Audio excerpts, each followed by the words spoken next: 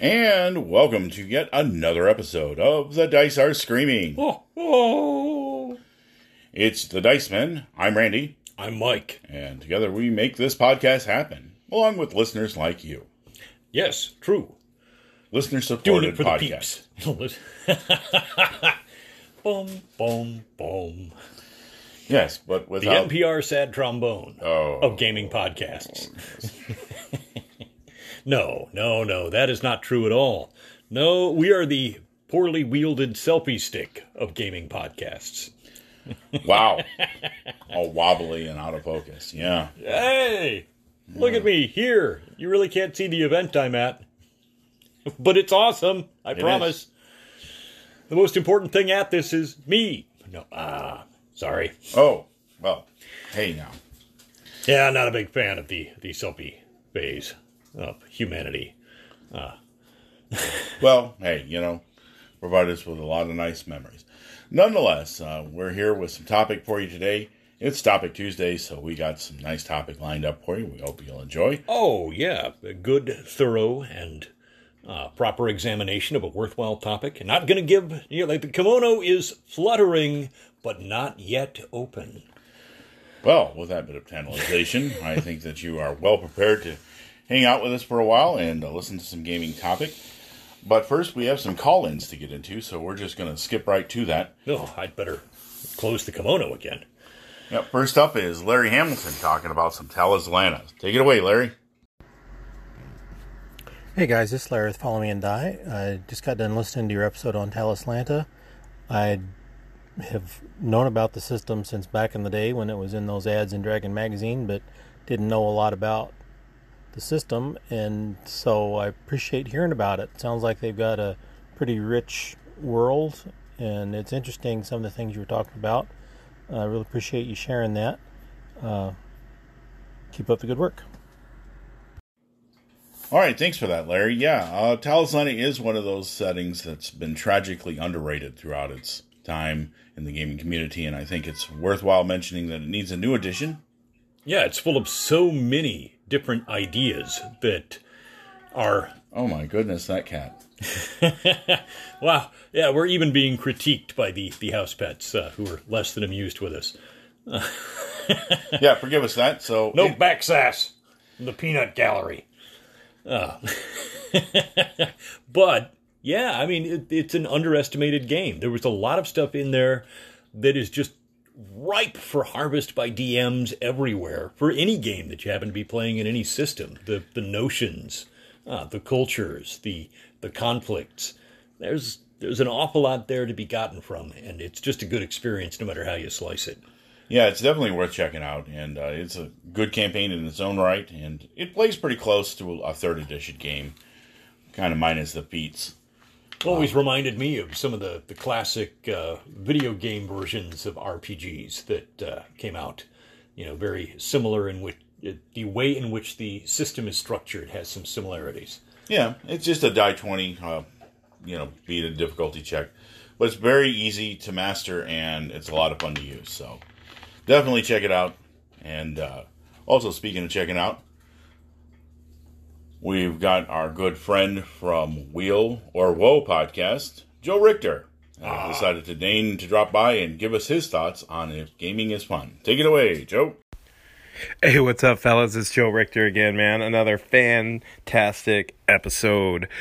I was just wondering if there are really people out there talking about how you shouldn't be having...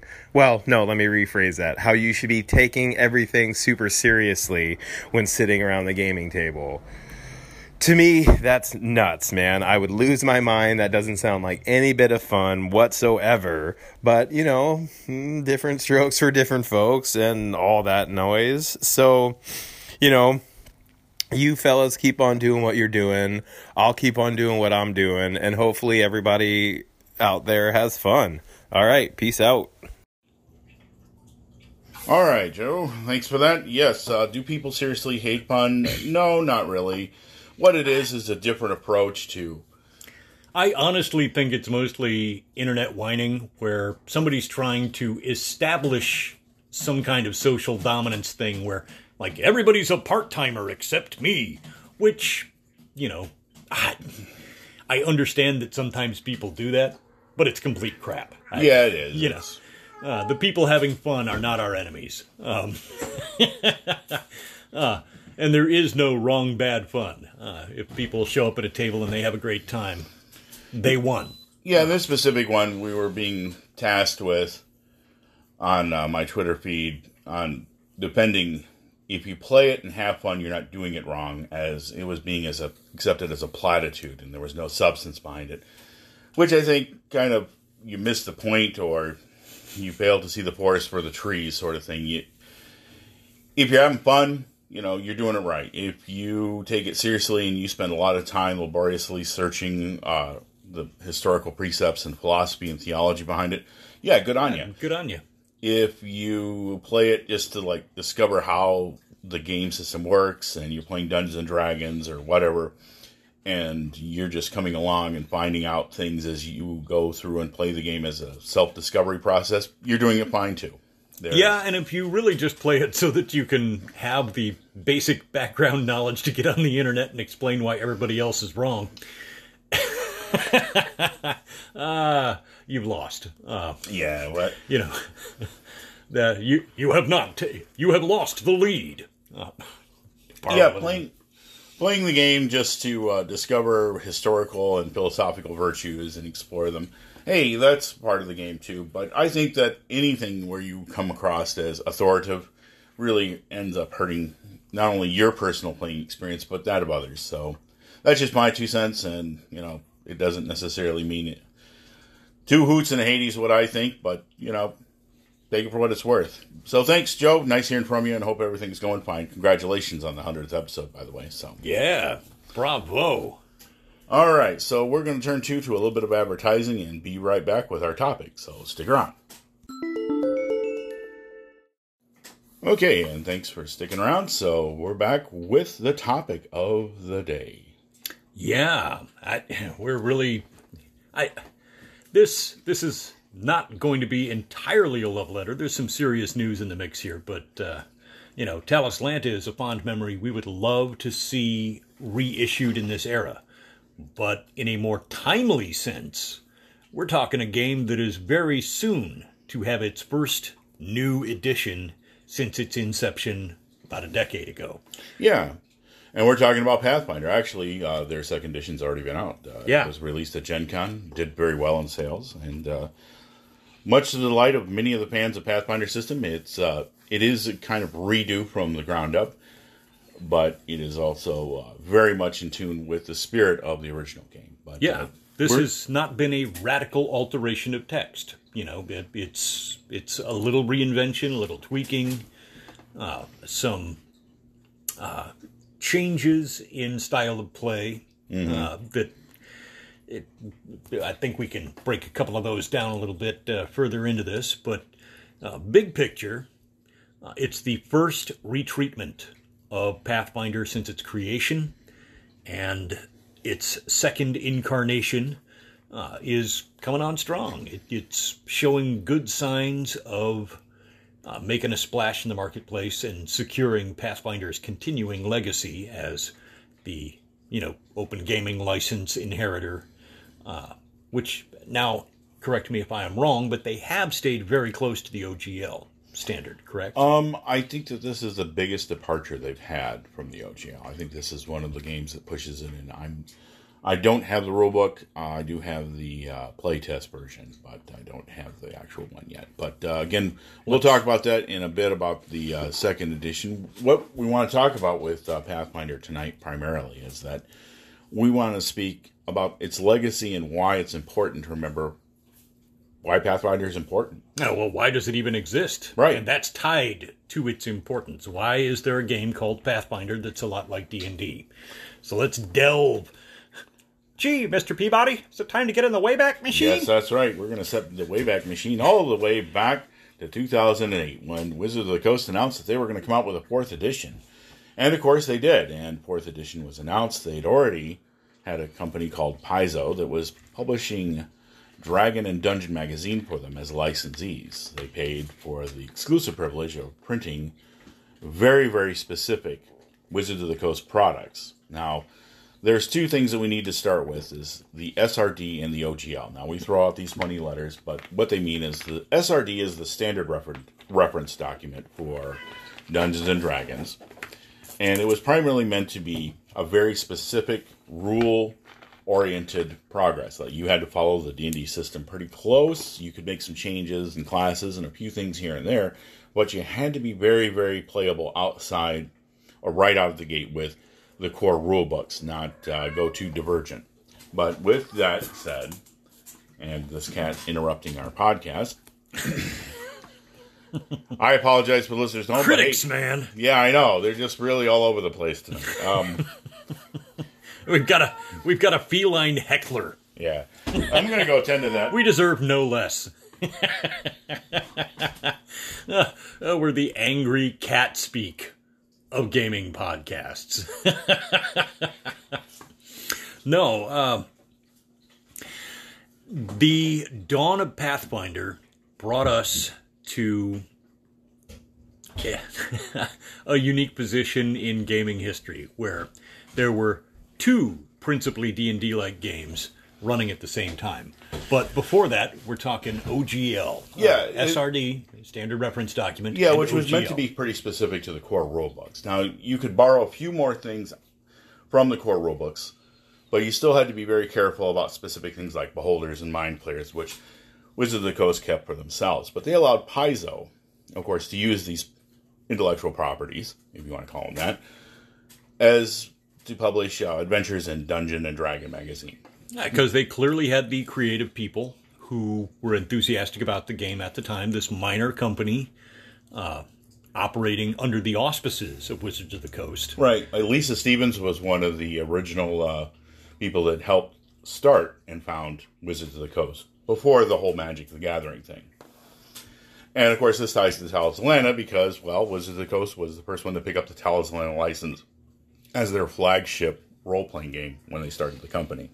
Yeah, and I believe that was the 4th edition and final edition. Third edition. The third. Okay, Yeah. they released 2 editions.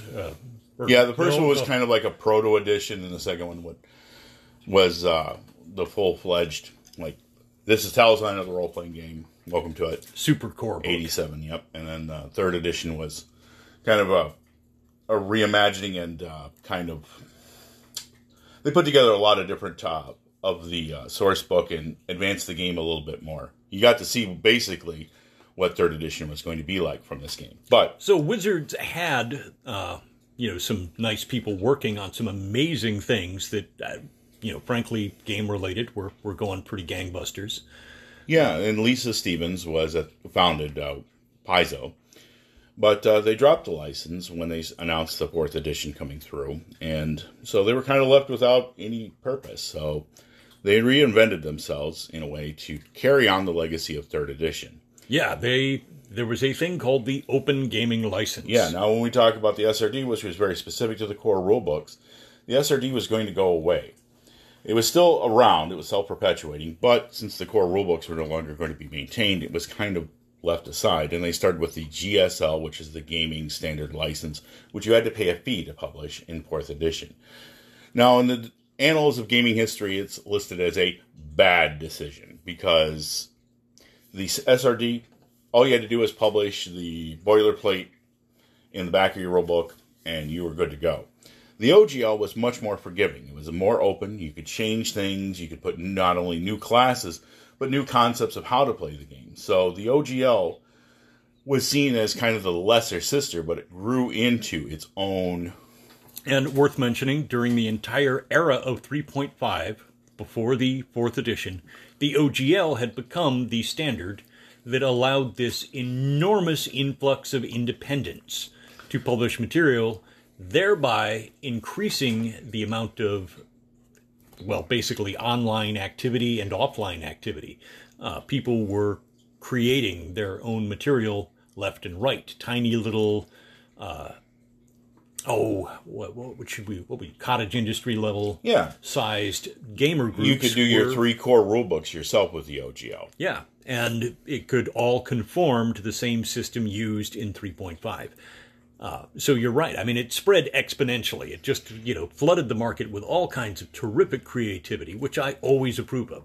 It's not supposed to be, to me, a lockbox where, like somebody has absolute total control over all material that it will ever be released. Look, you can do that out in the world, and that's certainly a good theory if you're having intellectual property issues and you've got something that has a limited value for a short period of time, like you invent a new medicine or something like that, or you write a brand new song. But you get years down the road, and if you zeroed out anybody's ability to exercise any creativity or to participate or interact with it, and it's, kind of held apart from everyone, it withers on the vine. It becomes socially irrelevant. The OGL made these, gaming creations relevant to everybody.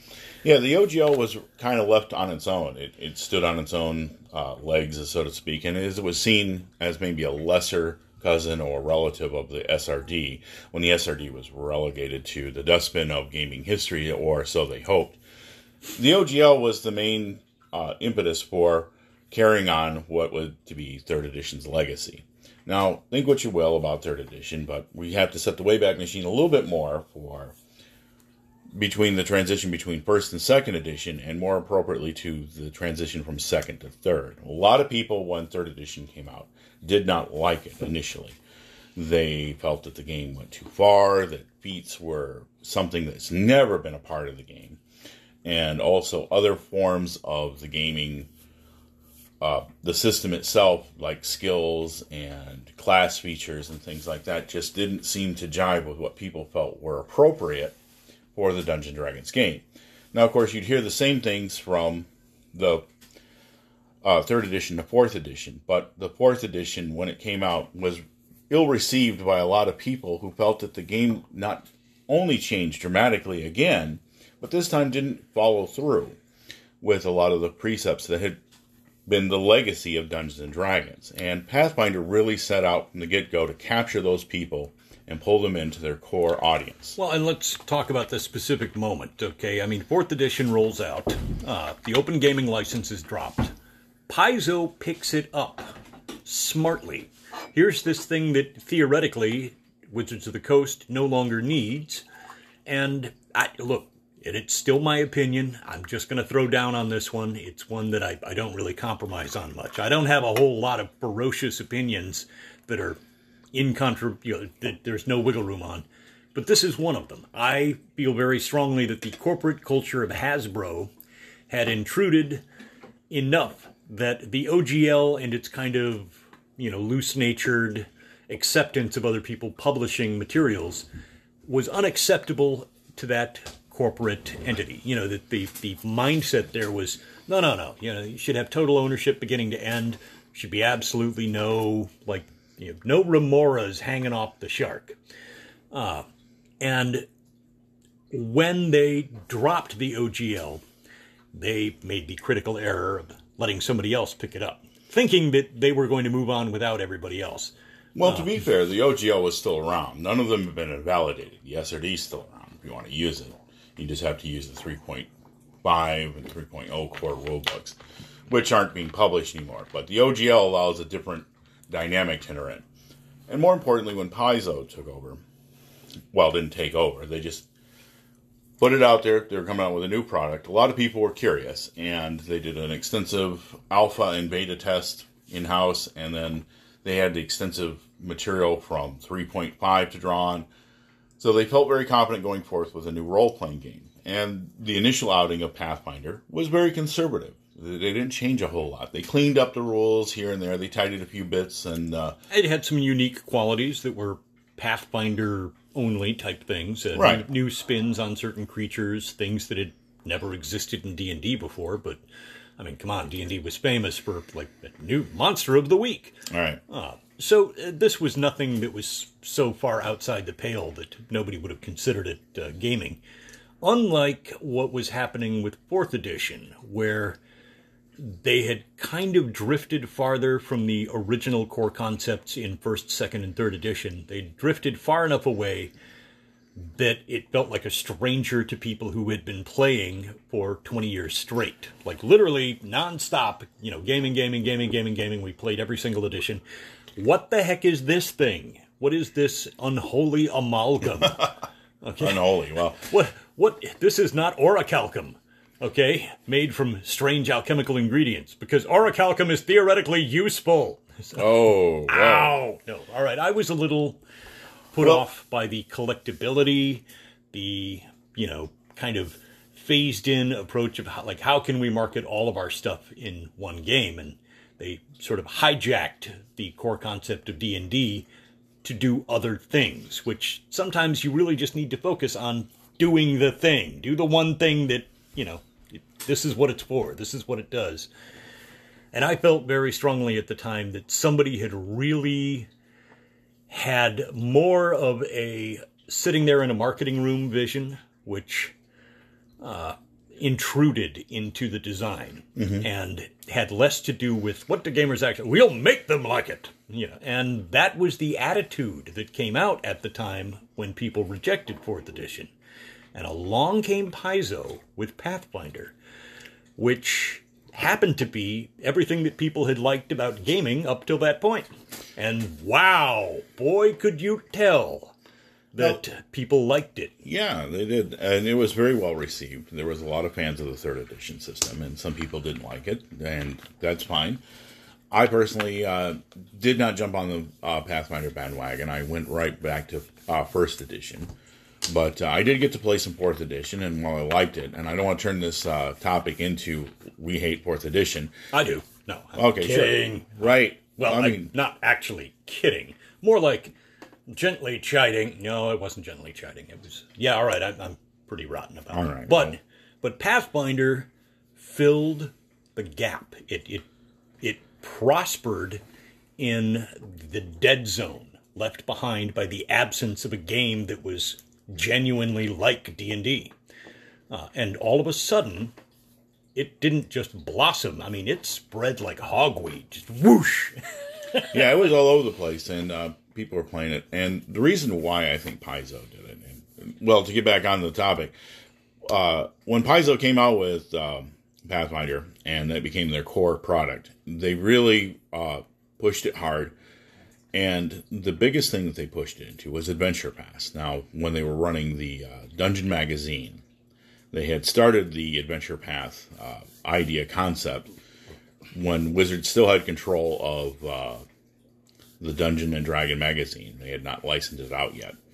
And they had done the Shackled City Adventure Path, which was pretty well received. But they only did it every other month rather than month after month. So, where one month would be a complete Shackled City adventure, and then the next month would be all a bunch of other things. They came out with the next adventure path, which was the Age of Worms, if I'm correct. Yes, I'm absolutely sure that it was Age of Worms was the next one, and that was very ambitious, where they devoted half the magazine 1 month to the adventure path, which was kind of a interlude sort of setting. And then the next month was to just complete that adventure path, all content. So now I am going to pause for a moment and reference something about the vision thing. Noteworthy was that while the 4th edition crew over at WOTC were really looking forward and they were really pushing hard, they were very frustrated with some of the results they got in sales. And there was much bandying about whose fault that was. And, of course, the gaming community is pretty fractious to begin with, and they kept yelling, yeah, it would be your fault. You didn't listen to us at all. This is nothing like our game. While the company kind of obligated its staff to come out in public and give the answer, no, you people are doing it wrong. You don't understand, how to, play a great game. You're not really gamers if you don't understand why this version is the best version ever. The total state of denial didn't work. Pathfinder and Paizo, on the other hand, they went back to the well. Instead of looking into the future, they were looking back, and they started developing product that reflected a more early style of gaming, a more affectionate remembrance of campaign-style play. The stuff that really brings people back to the table for big, like 6-month, 1 year, 2 year, 3 year campaigns. Right. And they provided both kinds of material, okay, in staged releases. There were individual modules like, hey, here's a little one-off. You can go out and have a little fun, and here's a little dungeon bash for you. And then here's an enormous campaign arc where you can get vested in half a year's worth of play. Having both things on the table, there was a respect for all the different kinds of gaming out there, not a kind of demand, no, you've got to do it our way. A kind of open acknowledgement that, gamers like lots of different stuff, so let's give them some basic toolkit for both of the kinds of things they like and see what happens. And it worked. Supporting their game with repeated, well followed up. You didn't have there was a 2-year gap between this and the last product. You did not see that with Pathfinder. They were right on it. They were doing the Savage Tide when 4th edition was announced, and they finished up the Savage Tide Adventure Path, and then they were looking for where their next big goals were, and that was the rug was kind of pulled out from underneath them. So they came out with a new role-playing game. Now, what made the role-playing game so successful was the fact that they embraced adventures. Much like the Giants series or an Against the Drow or the mega campaign from Temple of Elemental Evil, Slave Lords to the Drow to the Giants to Queen of the Demon Web Pits, that's what they were looking back to. And that's where they were looking to the future. Also, with the hype that was generated around campaigns like Dragonlance or even Planescape, where they were able to generate excitement for playing in a brand new campaign. That was what made Pathfinder really sing. It wasn't so much the system 3.5 or 3.75 as people like to call Pathfinder, or Mathfinder, or Rules Finder. Oh, please, it's not that bad. One of the things that Pathfinder has also been renowned for is its complexity, and I'm going to get into one of the things that made the rounds last week, which I thought was... Let's do a little nitty-gritty. Let's break down some system stuff. Pathfinder allowed you to make a character just about any way you wanted to. You could take a standard fighter out of the rulebook, and he'd be a pretty cool cat.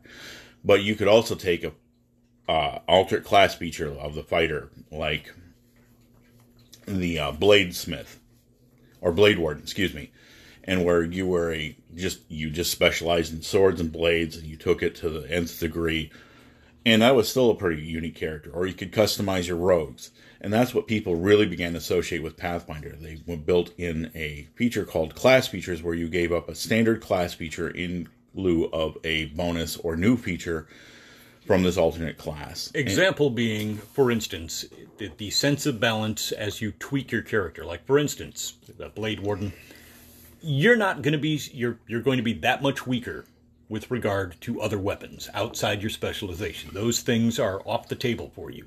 You have sacrificed these things in order to be more gifted at one thing. And they balanced it well. It's not like you crippled the character. Right. You're not losing anything, but you may lose a class feature like, for a lot of rogue abilities, you lose trap finding, but you gain something else. Whether it's like you're a smuggler or you're a guild thief, you may not be looking for traps in dungeons. You may be getting a diplomacy bonus. Yeah, strong on negotiations. Or the ability for your perception checks to be alert you of danger, so you get an action one round or one minor action before combat starts, as you are aware of danger and traps. Or if you're particularly skilled in the negotiating end of it and the dangers inherent in dealing with other people who have competing agendas, you may not have a strong wisdom score, but you might have a couple of skills that beef up that sense motive. Yeah. So I think he's angling for something here. And they used the feat system really well. They cleaned up a lot of the kind of vague notions about power attack and cleave and things like that and standardized them. Now, they were still running pretty close to the 3.5 or 3.0, whatever engine that powered the game. They'd cleaned the skills list up a little bit and codified the cross-class skills, and it's like, okay, you just get a bonus to your class skill. We'll make it easy on you. And that was really cool. Now, they came out with supplements in a rather measured but consistent manner. And they also came out with a lot of good adventures besides just Adventure Pass. There are several noteworthy. The Masks of Golden Death was a pretty good one. Yeah, we covered that. Yep. Did we not? Yes, we That is talked about correct. And it was a most excellent piece of publishing. But their first offering was Rise of the Rune Lords, which was an epic tale to introduce the world and its prehistory into a campaign arc. And it broke down in the first three as kind of, you didn't know really where it was going. First, there was kind of mysterious dungeon, long hidden, that you had to go after. And then the next one was a plague of undead ghouls scouring the countryside. And then finally, in the third one, you go into the mountains and you meet the infamous ogres that are threatening the highlands of this area that you're inhabiting. Isn't that the era, or isn't that the one where the mage I was playing cast grease? No, that was the into the Stroval Plateau. That was the fourth one. Yeah, I cast grease and a bunch of ogres slid. Yeah, aided by a darkness spell. Yep. Yeah, darkness, grease. They go sliding into a pit, and then I cast fire on them. So, well, they had a long fall too, but hey. Yeah, I mean, the mangled survivors were suddenly ignited. So, and then on top of it all, a fireball. Yes. So yeah, I had a lot of fun with that one. That was a very fun. Yeah, the siege on the town of Sandpoint with the Long Fang and the stone giants attacking. Which I love being a party of adventurers assisting a town during some kind of siege against it. Very Seven Samurai. Yep. Which is a classic homage to one of the great films of all time. Makes for great adventure fodder. But besides Rise of the Rune Lord, they went far and wide. They went with Second Darkness, which had a comet falling, being summoned by Aboleth back into the world where you had to go down to the Vault of the Drow to fight them. You also had to do Legacy of Fire and Curse of the Crimson Throne, and it just got better and better with each release. And, we have some other ones like Iron Gods was one of my personal favorites, kind of... an homage to Expedition to the Barrier Peaks. Yep, technology. Where the techno stuff intrudes into the campaign, but is suitably limited so that it, will not radically alter campaign balance after a certain amount of time. You will wear it out. Oh, yeah. Yeah, you can take that Mark III laser rifle out of Numeria, but... good luck recharging it without any type of other existing technology with you. Yeah, and with no basis for comparison. What are your maintenance skills on this item? I think none. Well, if you're a technomancer, you got it. This ain't like sharpening a sword, son. Nope. So if you're a technomancer, you had a good one with that one. But yeah, so they've done really good. And as good as they've come, they've hit almost all the right notes. It was time for Paizo to show people who they were again. Yeah, Fifth edition came out, and they've been taken for granted. Okay, I mean, yeah. Pathfinder. I don't think they're doing anything wrong that they radically need to change. But 2 years, they come out with an evil campaign, which was Hell's Vengeance, and people are like, "Yeah, okay," but wait, it's an evil campaign. People have been asking about this for a while, and people were kind of like, "Yeah," but they had been producing with such regularity and predictability that kind of people took them for granted. So time to change things up, and so they started with the second edition. But also into this time, the fifth edition comes. Now, I'm going to break format here a little bit with the topic and go on a personal rant about Wizards again. With all the fracas about fourth edition, and I'm kind of ambivalent towards it. I was saying earlier, I got a chance to play it. They asked me at the Gen Con what I think of it, and I said, well, it's a great game, but it doesn't feel like I'm playing a wizard in D&D. Now, if you had named it Magic or some other game, Everway or however, whatever game, I would have been just fine with it. I've been like, yeah, this is a great game. It's solid, it's playable, and it feels like it's very intuitive, and it's easy to grasp at its beginning levels, but it has a layer of complexity. Yeah, it felt a lot to me like somebody had put a Cadillac hood ornament on a Fiat. Okay. Yeah, true. Yeah, it did change. You're playing a lighter. It doesn't feel like a Cadillac. It doesn't. Because no. it's not. But they did it, I think, out of during this time, World of Warcraft was really big. And they took a lot of the concepts of the video game way that WoW was played, or World of Warcraft, and rather than like restricting it to once a day to a number of rounds. For instance, a lot of in playing WoW, raiding and fighting a boss fight required using your cooldowns, which you would use an ability and maybe it would be on a cooldown for a full minute. So you could still continue doing your normal stuff, whether it's hacking or casting spells or healing. But whatever you were doing, you had to be careful and time your cooldowns to use them at the right specific moments. And that judgment call was made. And it had a tactical kind of feel to it. Now they took this to 4th edition, which, put the same kind of timer on things. But a video game is so much more dynamic. It's so much more intuitive and immersive. It's very now, as opposed to sitting at a table with friends, which is a very different environment to the individual sense of sitting at a computer screen. So there's kind of something is lost in translation there. There's a personal touch that goes away when you step away from the video, or when you step away from the video games and away from the computer, and you sit down at a table with dice. So it just felt like, unlike, hey, you got your chocolate in my peanut butter. You got your peanut butter in my chocolate. This is great.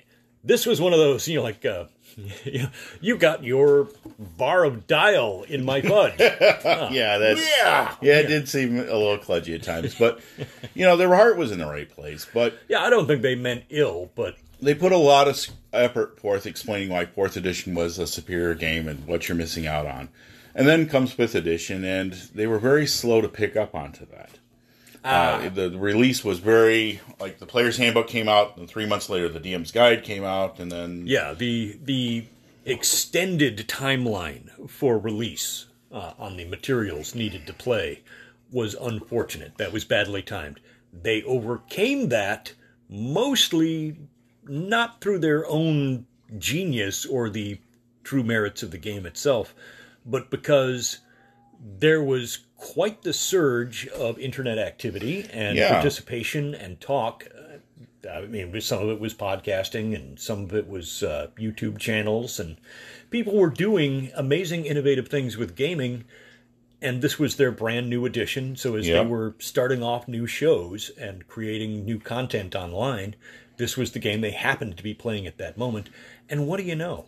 It really helped. Okay, it spread the word. It got other people involved. They got a lot of free advertising mileage out of people showing their affection for the game, and a lot of older players coming back to the table for the first time in years.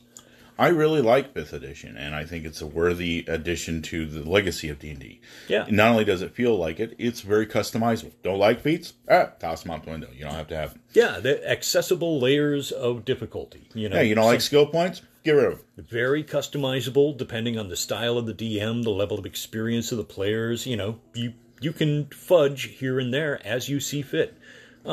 And so they've kind of reclaimed their place. Pathfinder had the edge for a very long time. Yeah, about 5 years. They were very close on every month selling them out. And, the outselling the D&D brand of 4th edition. And then with 5th edition, it shifted. And yeah, there was much denial that was even a thing amongst the staff of Wizards of the Coast.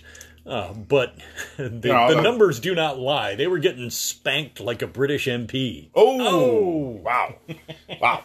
So, Pathfinder, when it started to wane a little bit, it was seen as kludgy, and compared to 5th edition, it's a lot more math-heavy.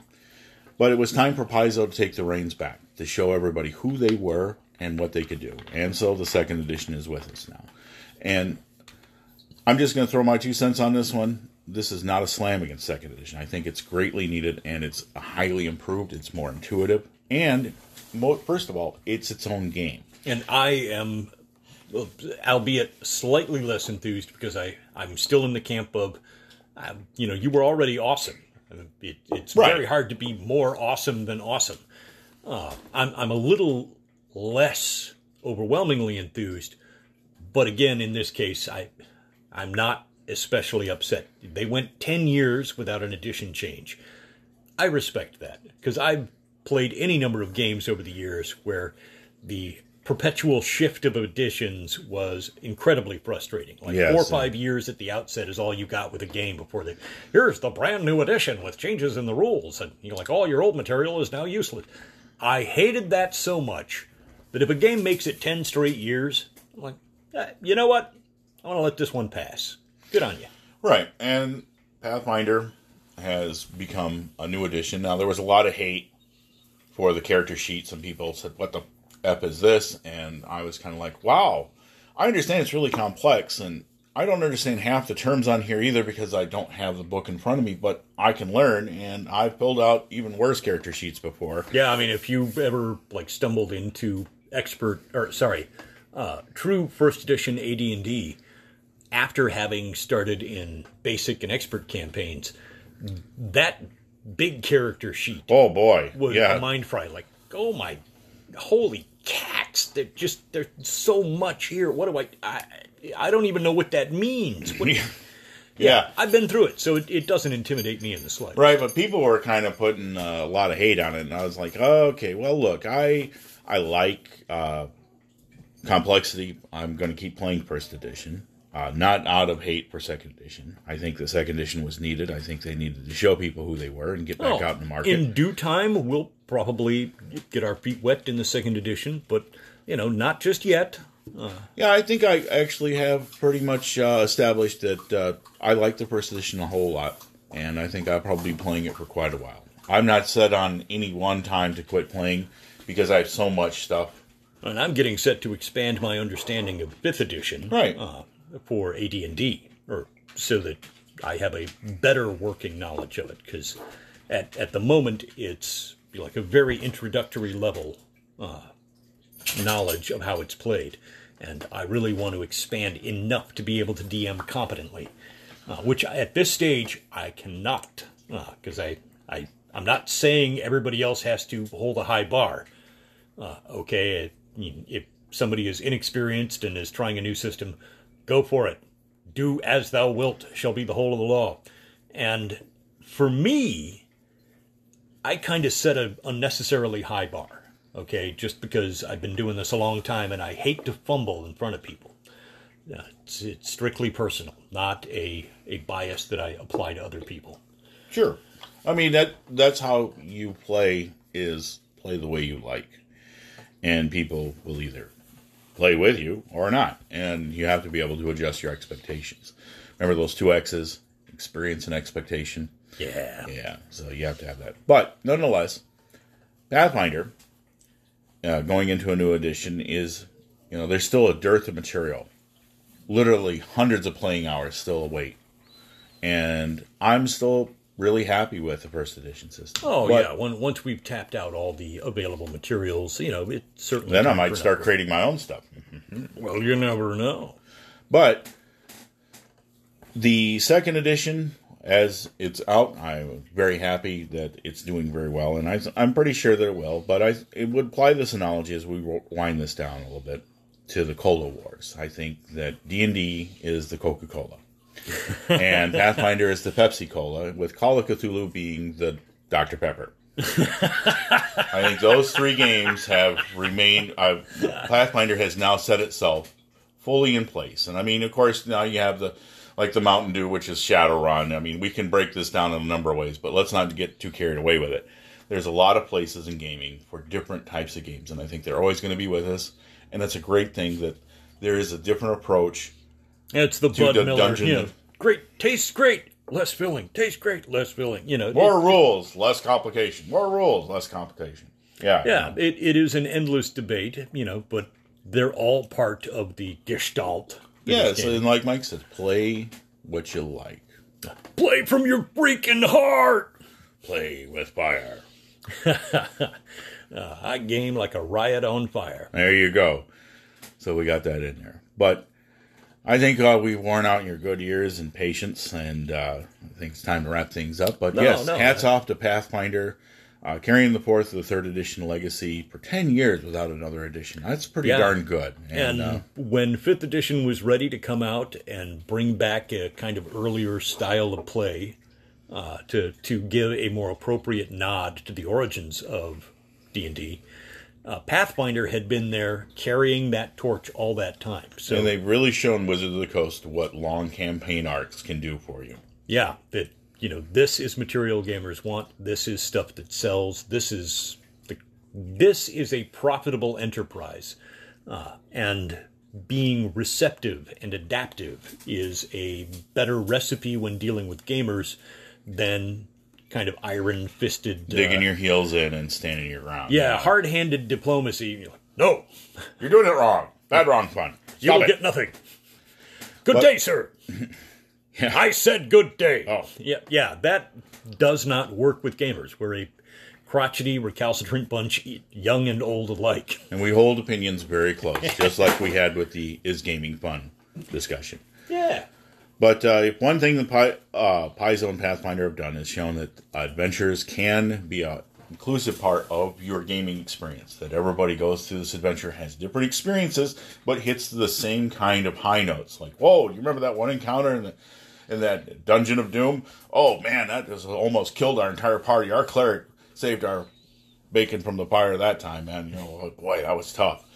Everybody comes away with a table remembering certain things like that. And then later on down the line, those morph from just tales from the table to legendary encounters that make things like the Curse of Strahd happen, or Ghosts of Saltmarsh carry the gravitas. That How many first edition players remember the giant crab in White Plume Mountain? Oh, yeah. With the boiling lake behind it, that if you shatter the barrier, the boiling lake pours in. And I lost a perfectly good rogue playing that particular encounter.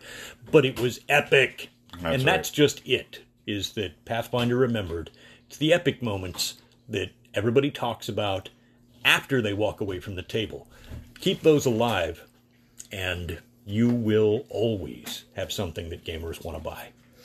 Well, right on. But with that, we're going to sign off here. And before we do, we just want to remind you to get a hold of us on our Facebook page. The Dice Are Screaming have a Facebook page. Just type that into your search thing on Feeble Book, and it'll send you right to us. And also on Twitter, where you can get a hold of me at Death Hand Gaming. That's DETHAND Gaming.